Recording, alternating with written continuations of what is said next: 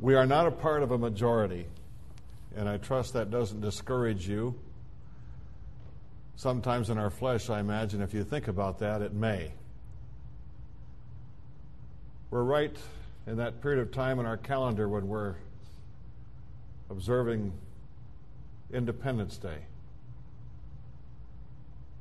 when men who feared God and believed the gospel forged a country back in 1776.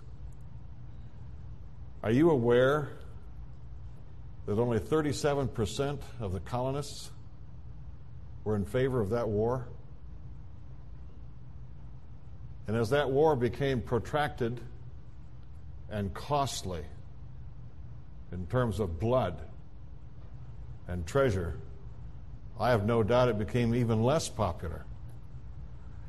But that remnant of Americans who feared God persevered.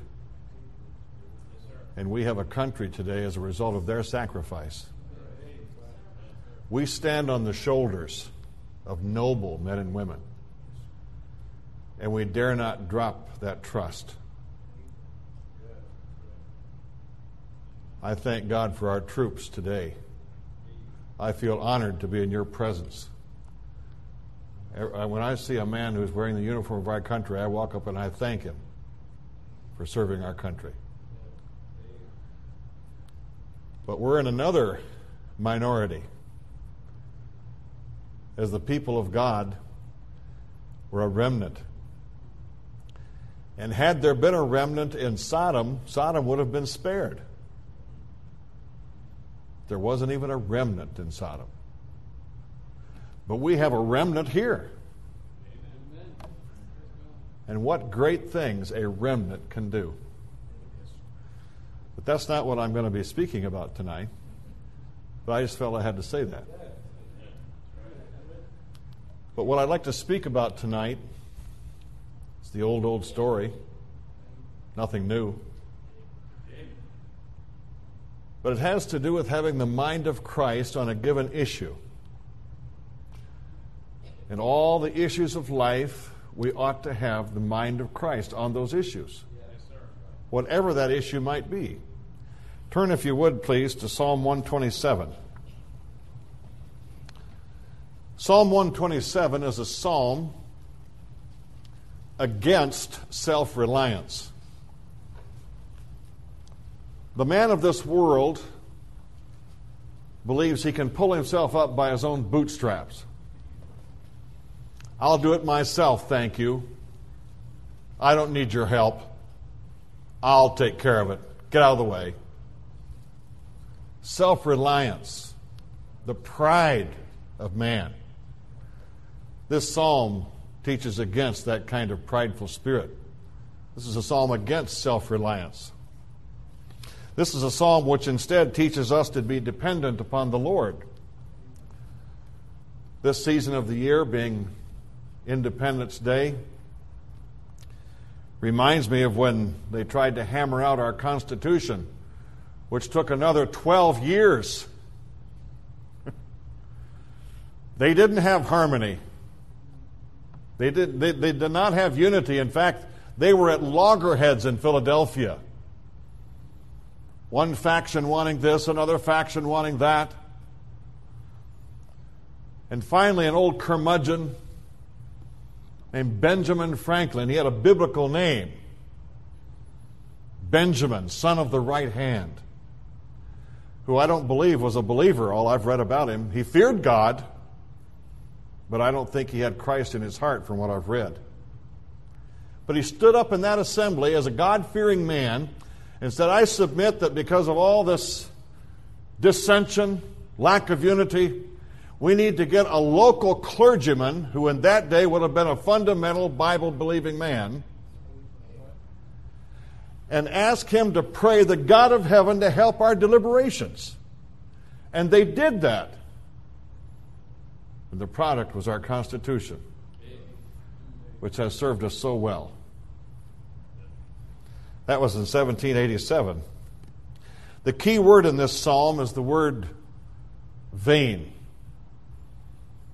Useless, worthless, empty. But let's read it. Follow along, please. Except the Lord build the house, they labor in vain that build it. In other words, building has to be done according to God's plans, His blueprint. Except the Lord keep the city, the watchman waketh but in vain. It is vain for you to rise up early, to sit up late, to eat the bread of sorrows, for so He giveth His beloved sleep. Lo, children are an heritage of the Lord, and the fruit of the womb is His reward. As arrows are in the hand of a mighty man, so are children of the youth. Happy is the man that hath his quiver full of them. They shall not be ashamed, but they shall speak with the enemies in the gate. Let's join our hearts in prayer. Heavenly Father, we thank Thee that we can come to Thee and solicit Thy help. And Lord, we petition Thee now, Lord, help us as we open this precious book of truth. Help us, Lord, to have the mind of Christ on this very important issue. As we pray in every other issue of life, help us to find out what that mind is, and then, Lord, help us to take Thy position on it. Help us now tonight as we go through this psalm that we might find that position for us as individuals and families and churches in this day of apostasy. We pray in Jesus' name. Amen. In verse 1, we learn we're to be dependent upon God for building houses or keeping a city. In Genesis chapter 12, we learn about the Tower of Babel. Very appropriate name for that endeavor. God had told mankind to spread abroad upon the face of the earth. Man in his rebellion said, no. We're going to gather ourselves together on the plains of Shinar. And they raised a ziggurat. Not a cigarette. A ziggurat. A huge edifice. They were working together, trying to make this thing as big as they could possibly do. And God looked down and saw their pride, their self-will, their rebellion against His orders, and confused their tongues. And as a result of what He did, the nations of the world were split into 70 people groups according to the number of the children of Israel. 70. You can see that in the book of Deuteronomy. Now compare that confusion, that rebellion, that self-will, that pride, that is the epitome of that pride. The Tower of Babel is the epitome of that pride. Compare that with the building of Solomon's temple on Mount Zion. Mount Zion is a mountain. It's with good reason the Bible says they went up to Jerusalem. When they built the Temple of Solomon, they used huge blocks of limestone, many, many tons with one block of limestone, quarried miles away. It just boggles your mind how in that day they could have done that, how they could have even transported those huge blocks of limestone so far. But the Bible tells us that there wasn't the sound of a hammer where they were building. And they were quarried miles away and were transported somehow, some way. That this engineering feat is mind-boggling. And when they got those huge blocks of limestone onto the Temple Mount, they fit together like a hand and a glove. You couldn't get a piece of paper between them. Why? Because they were dependent upon the Lord. That's why. On the one hand, man in his rebellion and self-will we'll do it our way. God, just get out of my way. On the other hand, oh, God, help us build this thing. And he did. Working and watching is vain without God's blessing. He puts his power and his blessing forth, but he expects us to do our best. We pray the Lord's Prayer. We ask for our daily bread. Does that mean that I can just lay in my hammock and open my mouth and let the ravens drop it in like he did for the prophet? I think not. I think when I pray the Lord's Prayer and I ask the Lord to give me my daily bread, I'm asking him to give me strength and health to go out and get a job, work hard, please my boss, get a paycheck, go out and cash the paycheck, go out to the grocery store and buy a loaf of bread, bring it home and eat it. He expects us to do our best. But he'll bless our endeavors. Oliver Cromwell, the Lord Protector of England, marched his armies into battle singing the Psalms. How many of your commanders do that, fellas? But those men marched into battle singing the Psalms. And he said, trust in the Lord, but keep your powder dry. I like that balance.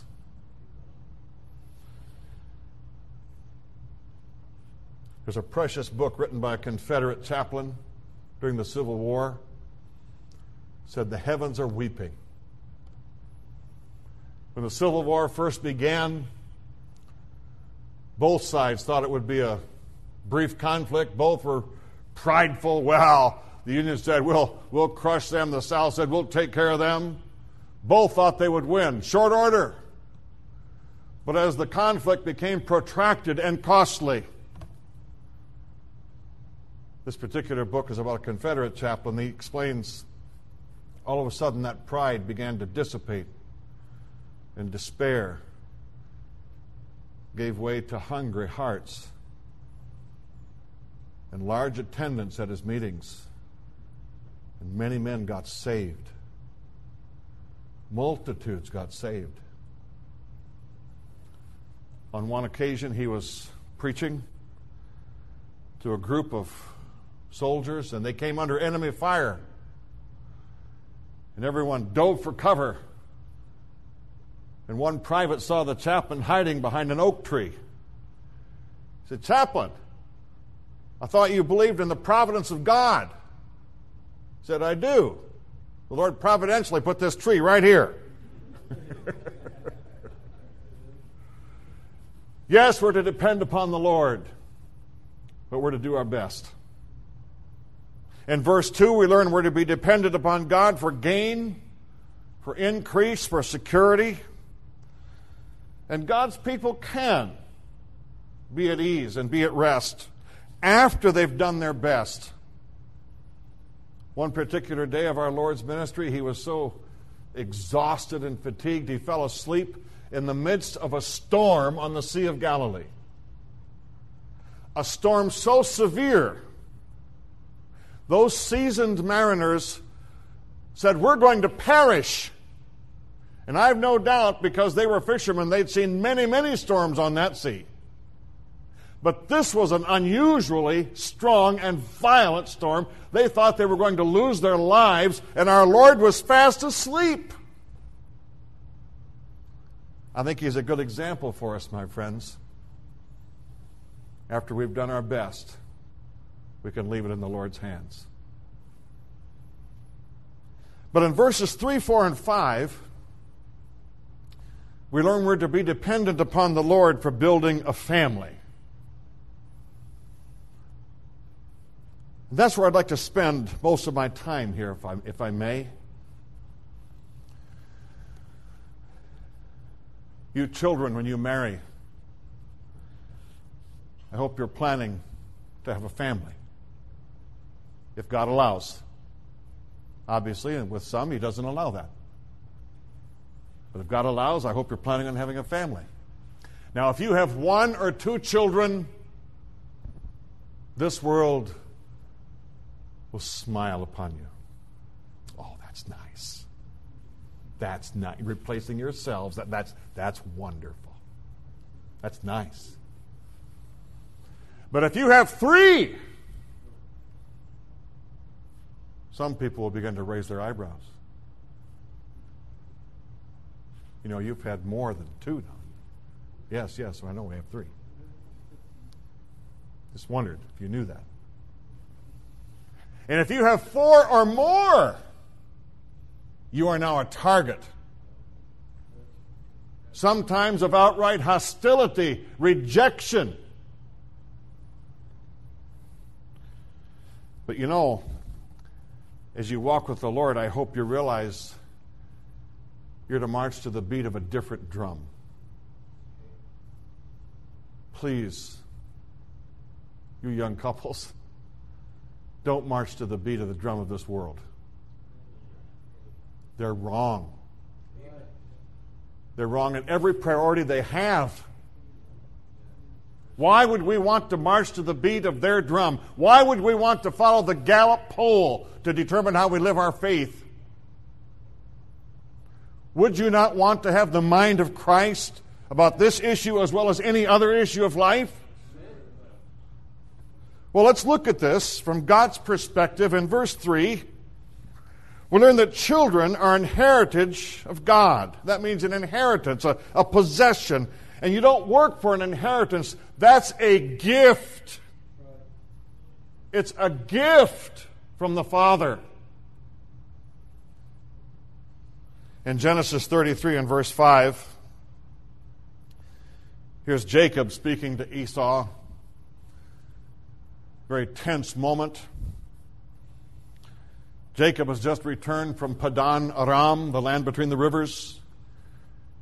He spent a brief sojourn of over 14 years there, accumulated 4 wives, lots of children. And he remembered as he was heading back to the promised land, the last time I saw my brother, he was writing my obituary. I wonder if he's still mad. I better placate his anger. So he began to send wave after wave of gifts and animals and critters. And when Esau finally shows up, he says, "Who are these with you?" He is crunching the numbers of all these kids. "Who are all these children with thee?" And Jacob said, "The children which God hath graciously given thy servant." He didn't consider them a curse. He said, I got all these brats, I don't know how it happened, but I got them, That wasn't his attitude. Yeah, it's my encumbrance, it's my liability. Everyone has their cross to bear, that's mine, I guess, all these kids. You notice that wasn't his attitude. The children that God hath graciously given thy servant. Proverbs chapter 10 and verse 1 says, a wise son maketh a glad father. He's happy about that inheritance. Proverbs 23:24, the father of the righteous shall greatly rejoice, and he that begetteth a wise child shall have joy of him. There are unique joys and blessings in having children. What's the logic of the inheritance? The logic is this. That child's a gift from God. If you fathers have ever had the privilege, and I use that word advisedly, if you've ever had the privilege of watching any of your children being born,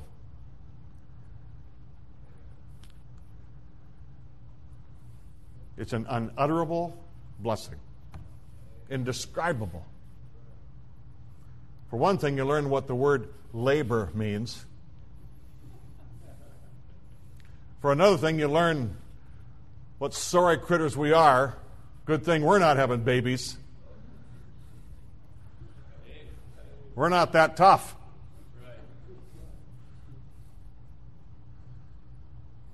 When you see a baby being born into this world, I defy you to watch that baby being born into this world and remain neutral. How can anyone see that little child being born into this world and fail to say, praise God, a baby?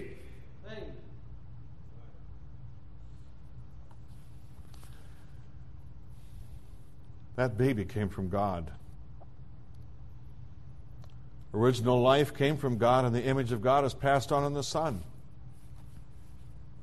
In Genesis, in chapter 5 and verse 3, the Bible says, and Adam begat a son in his own likeness, after his image. Genesis 9:6, in the image of God made he man. A man achieved social continuance through his son. This was so important to the mind of the common Israelite that God put this in his civil law for the Israelites. It was called levirate marriage.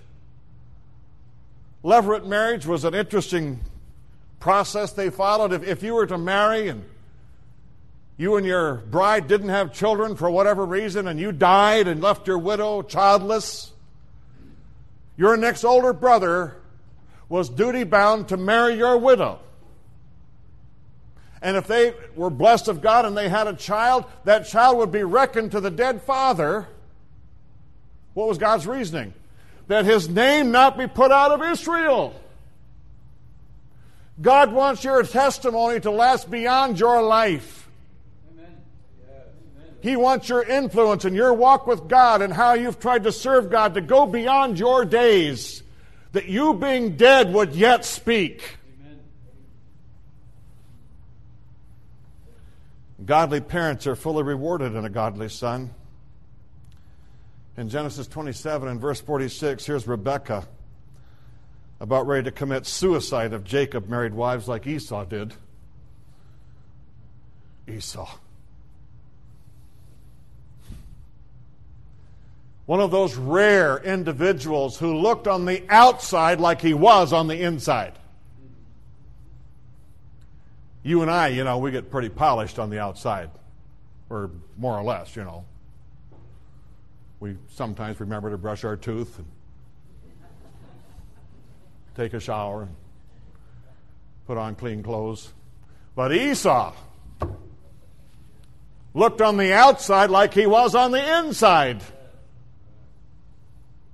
When he was born, the midwife,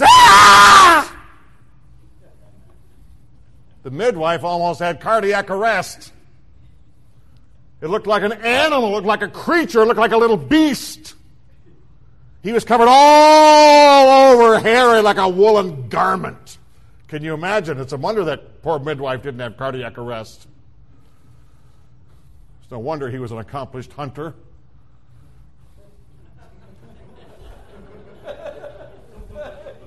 He would just go to a water hole and crouch, and he'd look like a shrub. Reach out and grab the game.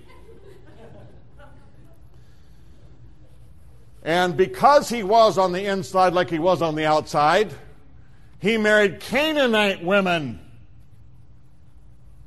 His attitude wasn't to preserve God's testimony or anything about God's truth or walking with God. That was of no interest or of any priority to him. His priority was his lower nature. He lived according to his belly. And so to him, and when he, got to a certain age, woman. And he bopped one over the head and dragged her back to his house. Got a couple of them.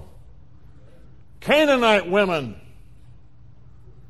And when Rebekah saw what he did, oh my, she was ready to have almost suicide if Jacob would do the same thing.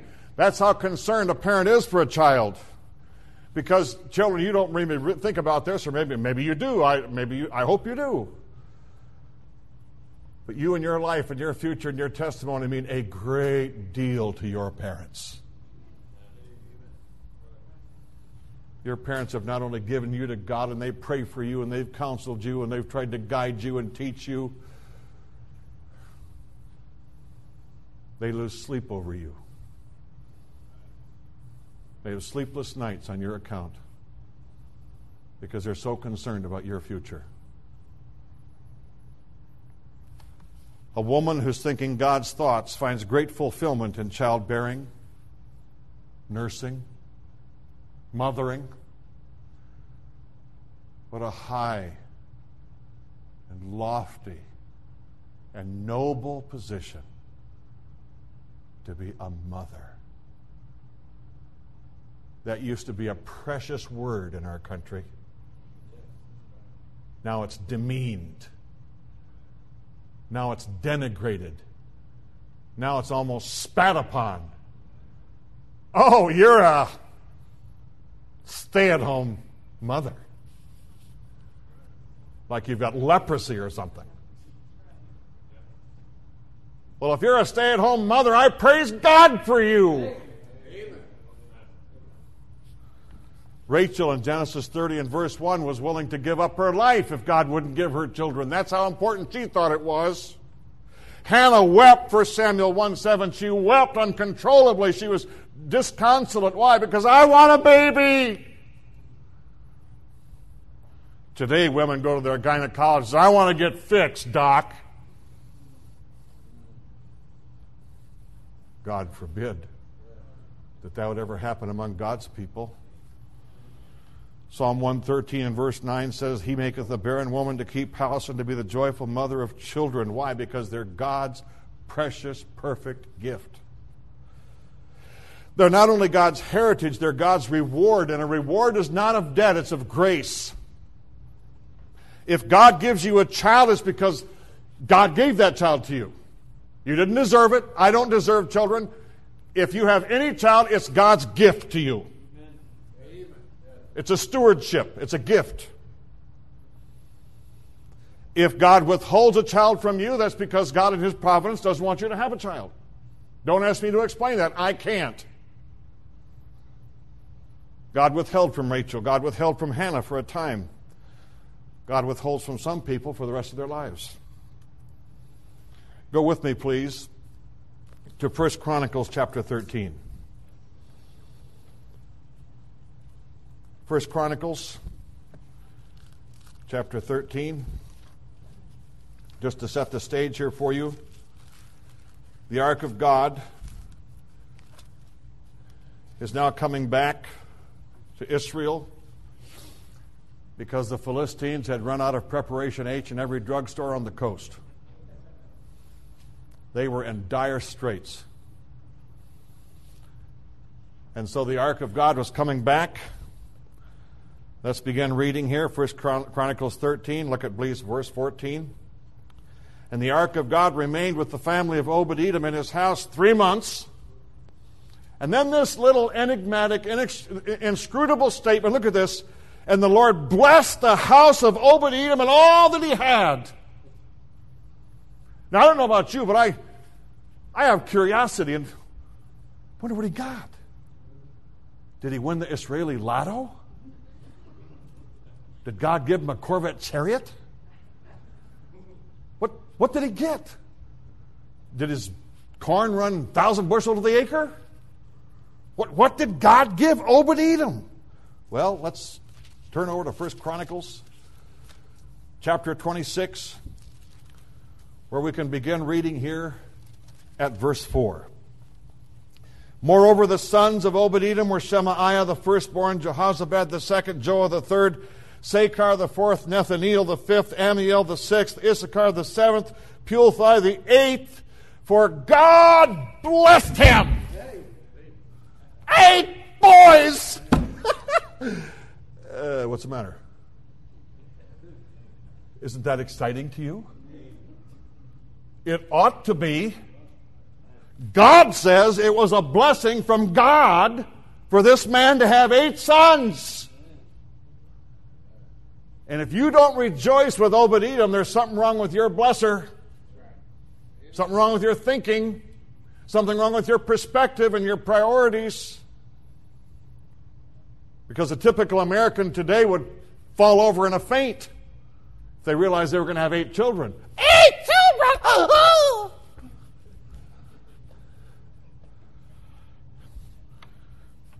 Good thing zero population growth and Planned Parenthood weren't on the scene. They would have cardiac arrest.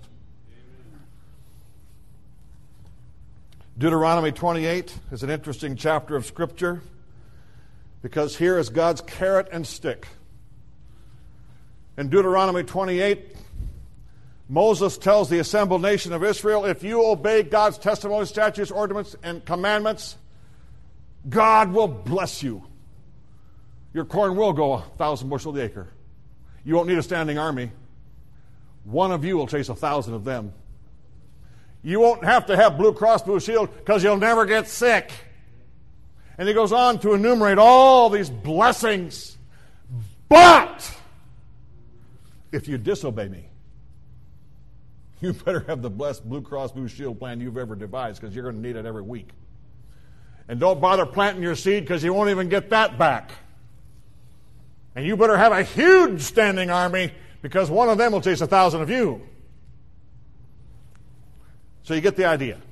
Deuteronomy 28, you obey, God will bless you. You disobey, God will curse you. Deuteronomy 28:4. Here's God speaking to Israel that if they would obey, blessed shall be the fruit of thy body. What's the fruit of our bodies? Children! One aspect of obeying God and His principles and His Word is that God's going to take notice of your family. And He might well give you children. Joshua 24 and verse 3, here's Joshua recounting God's blessings on Abraham. And he says, and I took your father Abraham and multiplied his seed. You don't multiply until you have at least 4.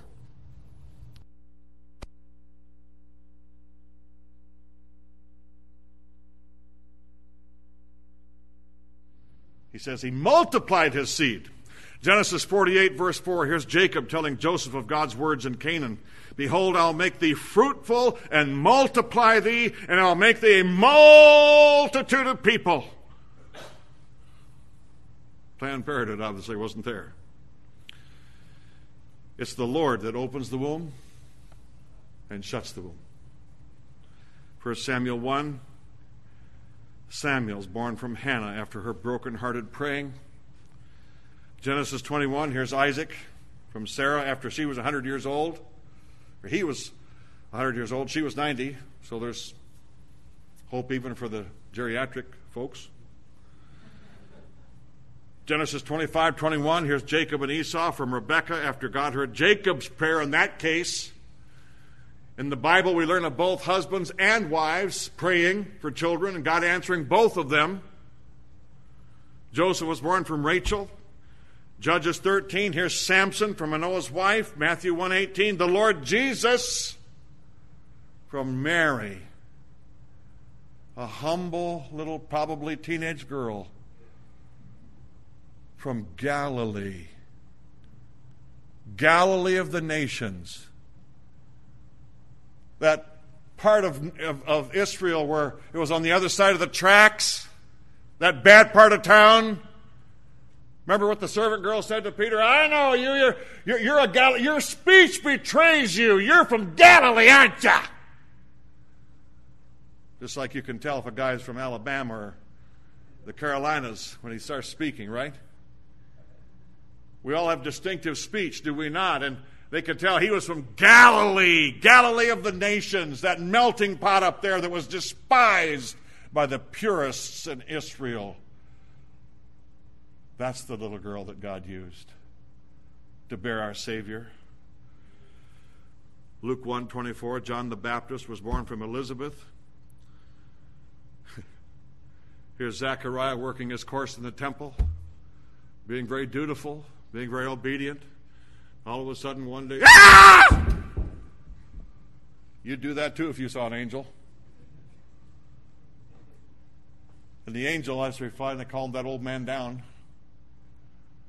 said, God's heard your prayers.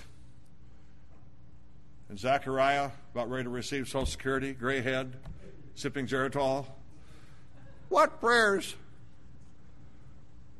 What's they talking about? When they first got married, Zechariah and Elizabeth, they would get on their knees, no doubt, and, oh, God of Abraham, Isaac, and Jacob, give us a child, give us a child. And they'd pray, they'd pray, they'd pray. pretty soon they didn't pray every day. Then it was maybe every other week, and then maybe every other month, and then maybe every other year. And finally the praying stopped. Now here he is, Social Security, Geritol, lumbago, sciatica.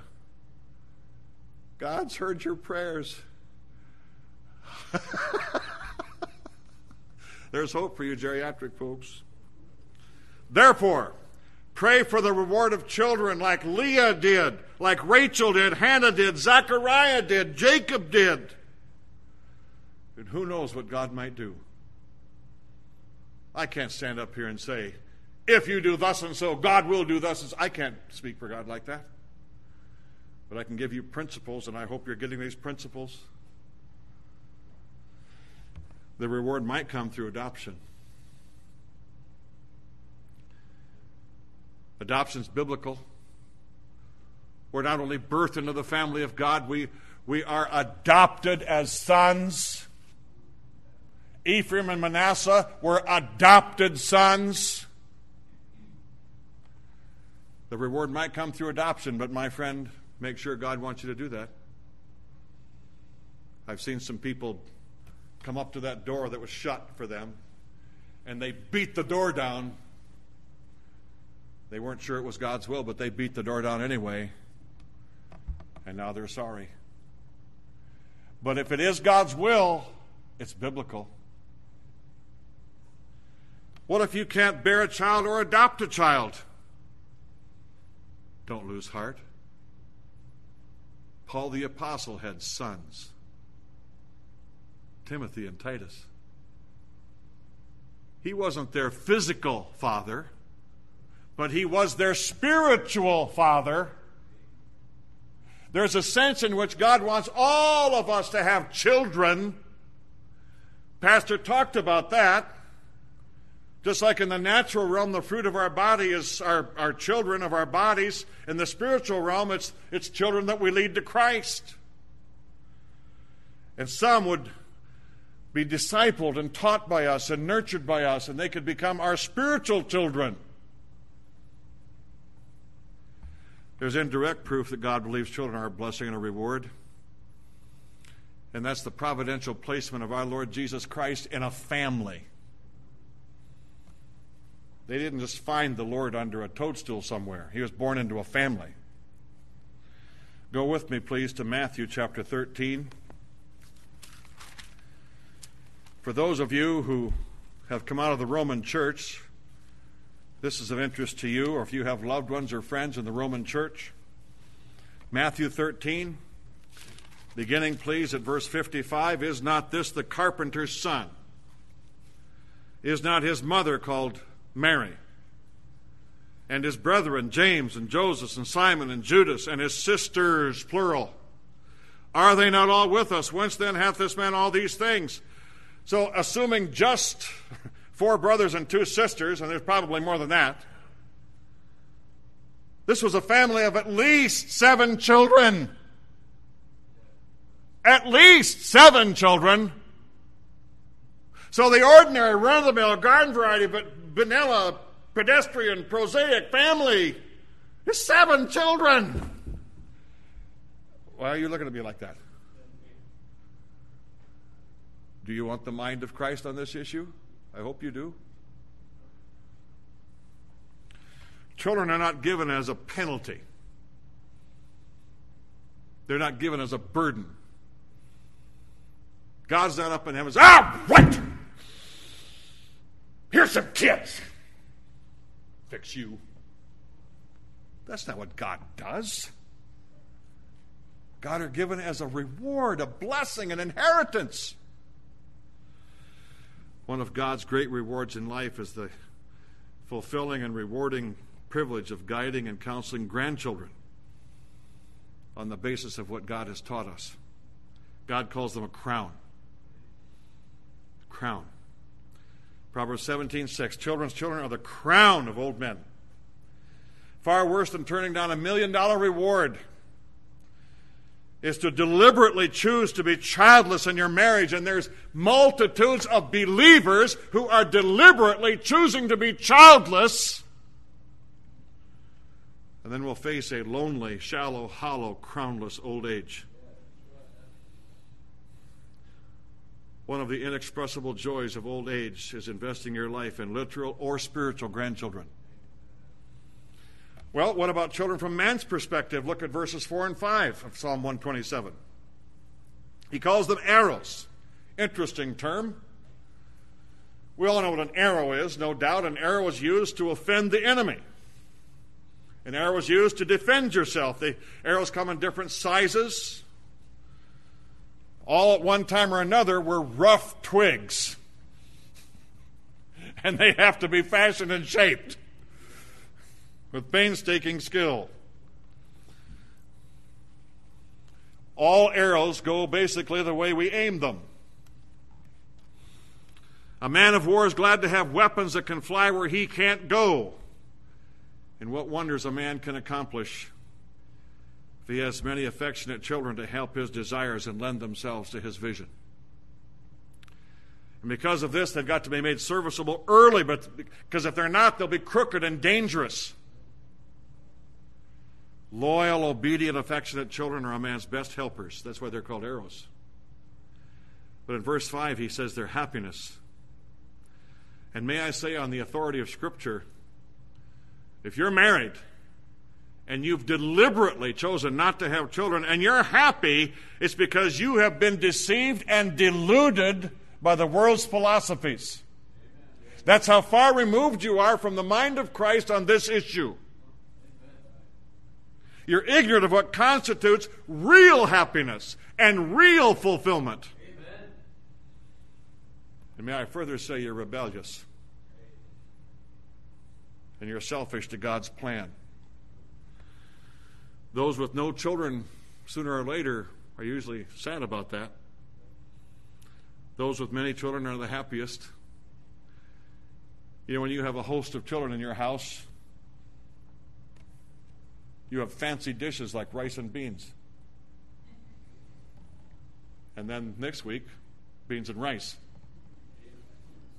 You learn what it means to use hand-me-downs and visit the day-old store and go to good Baptist department stores like Goodwill, Salvation Army, AMVETS, all those places, and you learn the garbage route before that truck gets there. You learn all kinds of interesting things like that. And so, you know, when we meet people that have had a lot of children, our kids don't get their head, and of course, most of my kids are gone now, but when this did happen, those kids didn't get together and cry on each other's shoulder. I was one of 9. Oh, no, I was one of 10. That's not what they did. When they got their heads together, yeah, it was a riot. Yeah, it was a barrel full of monkeys. They compared notes about the riot that it was. Will you have problems? Of course you will. Challenges? Indubitably. Yes. But I've yet to meet a child from a large, loving, godly family who was bitter about it. I'm sure there are some. I haven't met one yet. I don't want to. And notice the extent of the happiness. He's happiest if he has his quiver full. Full. Now, maybe this has happened to you, preacher. I've bumped into people who have actually said to me, and I think they were serious, because they didn't laugh or smile. Well, my quiver is pretty small, brother. My quiver can only hold a couple. Not a small quiver. All right, now let's think this through. Here you are, you're in the Israeli Defense Forces. Tomorrow morning, our sergeant's going to put us over the edge, and we're going to face the Assyrians. These are not nice people. If they caught you, they would stake you out on the ground and literally cut you in pieces while you were still alive. They would take you and they'd have a sharpened stake in the ground and impale you on that stake while you're alive. Nice people. So tomorrow morning we're facing the Assyrians, boys. Clean your weapons. Be ready. We're going over the top. 400. I don't know about you, but my quiver would be dragging. I'd have 5,000 arrows in that quiver. If I was facing the Assyrians, 2 arrows.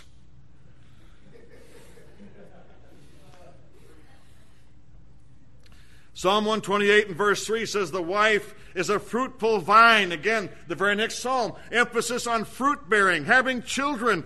And he says here in this psalm, you won't be ashamed. With a large family, you have the resources to stand together to withstand the pressures of life.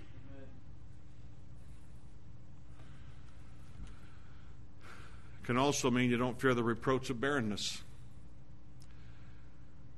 It says here, you speak with the enemies in the gate. That's where the enemies attacked, was in the gate. This is the idea of, you better not mess with my family, buddy. I got 10 kids. I had 2 daughters. They were very safe. They had 7 brothers. You touch my sister, you're dead meat. That was their attitude. Godly children greatly enhance your influence for the Lord. There's an order. Let's think of this practically, because I can see some of you, you're crunching the numbers here. You're thinking this through. You're being very deliberate. You're not taking, and I admire that in you. You're not taking me at face value here. You're thinking this over very carefully. All right, let's do that. There's an order in Scripture to bear children. There is, yep. It's in Genesis 9, verse 1. Be fruitful and multiply, at least 4, and replenish the earth. Now, I'm not trying to do that all by myself. God wants His people to do that. The Muslims are trying to do that. The Philistines and Canaanites are trying to do that. God's people are visiting their gynecologists and taking pills. To our shame. So there's this order in Scripture, and you'll look in vain from Genesis to the Revelation to find God saying, stop! That's enough, that's enough! God has never said that. That order is still in effect. Amen. Be fruitful. Multiply, replenish the earth. Therefore, since God wants us to do that, I'll guarantee you the God of this world doesn't want you to. And He wants you to find a host of reasons why that doesn't apply to us in the New Testament. Well, tithing, that's the Old Testament. Kind of that idea. Let's see what you could do if you had an ordinary run-of-the-mill, garden variety, vanilla, pedestrian, prosaic family of at least just 7. Let's not get out of hand. Just 7 children, like the Lord's family. In the first generation, you'd have how many? 7. Let's say in the second generation, because of your teaching, you're following God's commandments and teaching your children His principles, they also want to be fruitful and multiply. And so in the second generation, because they also want to have kids, and they each had a normal run-of-the-mill family of 7, what would you now have in the second generation? 49. Okay, you're with me. Now, I don't want to tax our brains here, so let's just take this out very rapidly to the 8th generation. Just 8 generations. If each of your grandchildren would also just have an ordinary size family of just 7, to the 8th generation, you would now have 5,815,222 arrows to offend the enemy. No wonder the God of this world wants to give you 1,000 reasons to reduce the size of your family. In 1960, the average American family was 3.65 children. I'd like to see that one child, wouldn't you? Since 1972, America has experienced a decline in our population. These demographers tell us that we need a rate of at least 2.01 children per family to just maintain the status quo.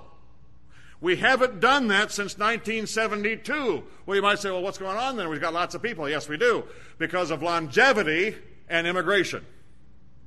Not because God's people are bearing children, because we've been very disobedient in this area. But because of longevity, we're all living longer. And because of immigration, we have lots of people coming to our shores, this wicked country that everyone wants to get into. Well, that might be. But I've heard that the world is overpopulated and they're starving millions all over the place. Well, that's true. There's lots of people, but not that many. You could put the entire population of the globe within the city limits of Jacksonville, Florida, and not touch another human being. The Bible tells us that a country's people is its greatest asset.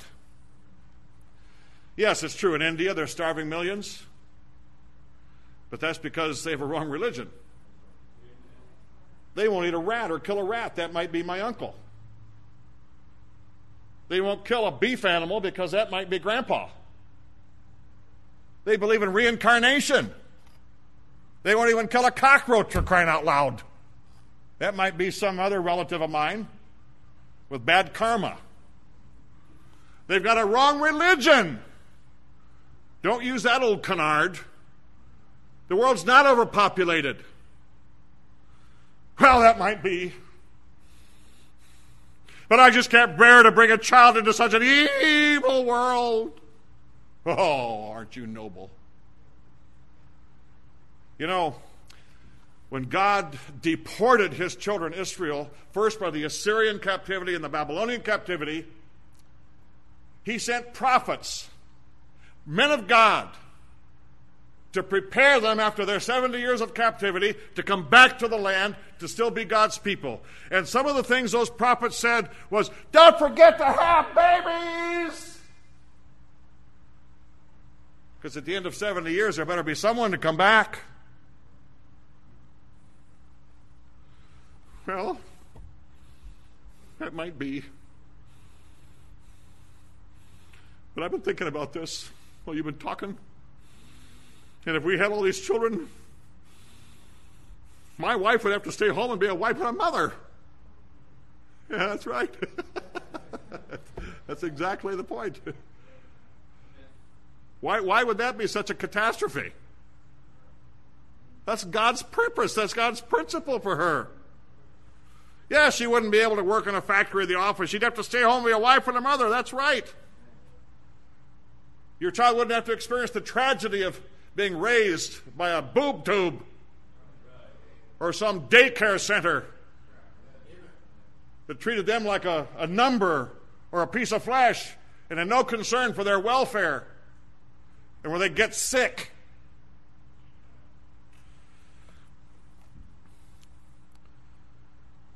I haven't been able to give my children a lot of this world's goods, but I'll tell you what, they have a precious legacy, and that is that every time they came home, their mother was there. They didn't have to read how to fix their TV dinner on the microwave from their mother who's working the second shift. And we get lots of girls at Hepzibah House because those children are raising themselves or they're being raised by an older sibling who's interested in her boyfriend, not in their baby brother or sister. And it's no. What do you think a teenage child is going to do who's hedonistic as the world is long and has galloping hormones going on? What do you think that child's going to do when mom and dad aren't around, for crying out loud? They're going to get themselves in trouble. Well, that might be. But I've been crunching the numbers here while you've been talking, and I just can't afford to have kids. Well, if that's what you're waiting for, you won't have one. You won't have any. I don't know about you, Pastor, but we couldn't afford to have any of ours. We couldn't afford to have a single one of our children. But God provided for them. This is just as much of a matter of faith as tithing. You know, when first someone introduced me to tithing, I thought they were crazy. That's Old Testament.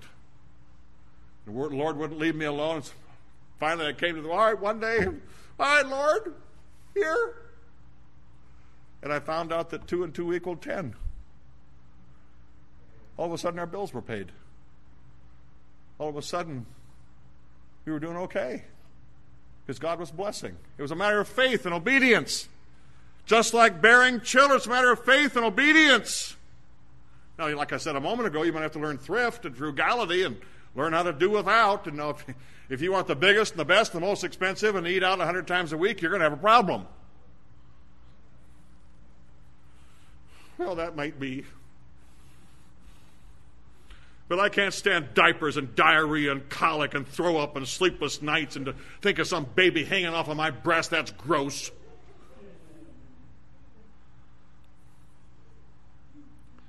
Well, you've just sounded like the typical American woman.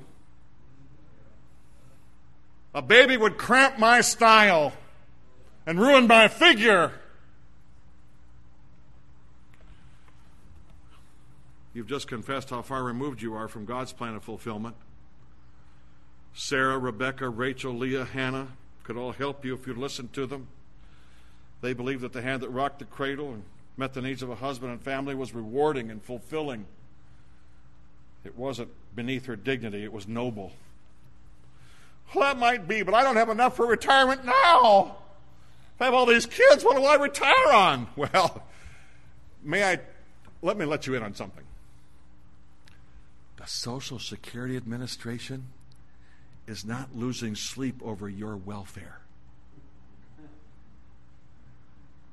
They're not worried about you. They don't even know you're alive. You're just a number. And if you're trusting in the Social Security Administration, you're trusting in a bruised reed and a smoking flax. Far better than any 401k or retirement plan as faithful, obedient, loyal children who would meet your needs when you can no longer care for yourself. Well, I can space them out, can't I? Well, I'm sure you could, especially if your wife nurses.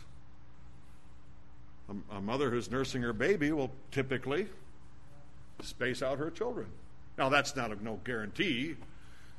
Didn't work for my wife. She's fertile as a turtle. Around our house, it was hello, goodbye, and I'm pregnant. But typically, nursing will help you space out your children. You realize that if I'm speaking to some typical believers, some of you have already been sterilized. There's hope. I have received more than one phone call about this issue from people upon whose heart the Spirit of God has worked. And one man in particular called in tears. He was weeping. And he said, God's convicted me. I did it when I was a young Christian. I didn't know what I was doing. I shouldn't. My wife was having a fit. She didn't want me to, but I did it anyway. And now I'm sorry. And what can I do? So I gave him a phone number. And he had reversal surgery, and they had a baby, which died. But they had 2 more. So just because you may have had this or that surgery, don't lose hope. Who knows what God might do? I know a pastor who had that surgery, who confessed this to me. And he said, the Lord wouldn't leave me alone about this. And he was, typical pastor. He was poor as a church mouse. He didn't have 5 cents in his pocket. That surgery is expensive. His lost neighbor paid for his surgery. If we have a heart to obey God, who knows what God will do to help us to obey Him. Well-trained, obedient children damage the devil's kingdom, and he doesn't want you to have children. He wants you to be a modern American. He wants you to march to the beat of that American drum. 1 or 2 children at the most. Just replace yourselves. God wants you to be fertile, productive, multiply. The family's under attack. It's being redefined. And sadly, in fundamental churches, it's being redefined. Let's depend upon the Lord, not popular opinion. And sadly, I've met grandparents, believing grandparents, who have tried to discourage their children from having children. I hope that's not your case, but I've certainly seen many situations like that. I hope you listen to the Lord and not those voices. Let's bear arrows. Let's make them straight. Let's fashion them. Let's use them and shoot them to God's glory. Restrain them. Train them. Whip the daylights out of them. Be careful about that. Make sure you do that in private. But let's march to the beat of God's drum, not the world's.